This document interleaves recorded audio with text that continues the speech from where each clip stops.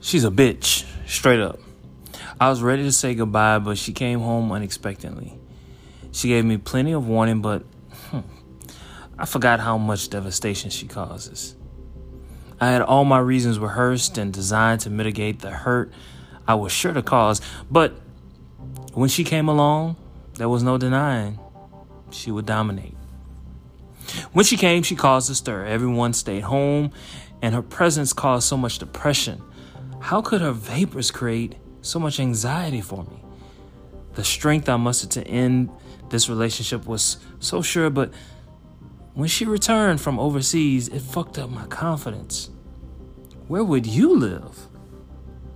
How could I live with you, both of us knowing you weren't wanting?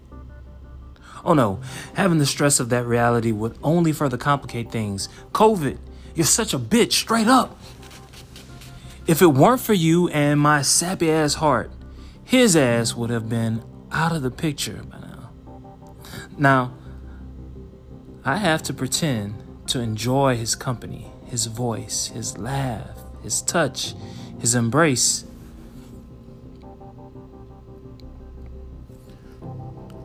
Why the fuck you mad at me? Nobody told your dumb ass not to share your thoughts.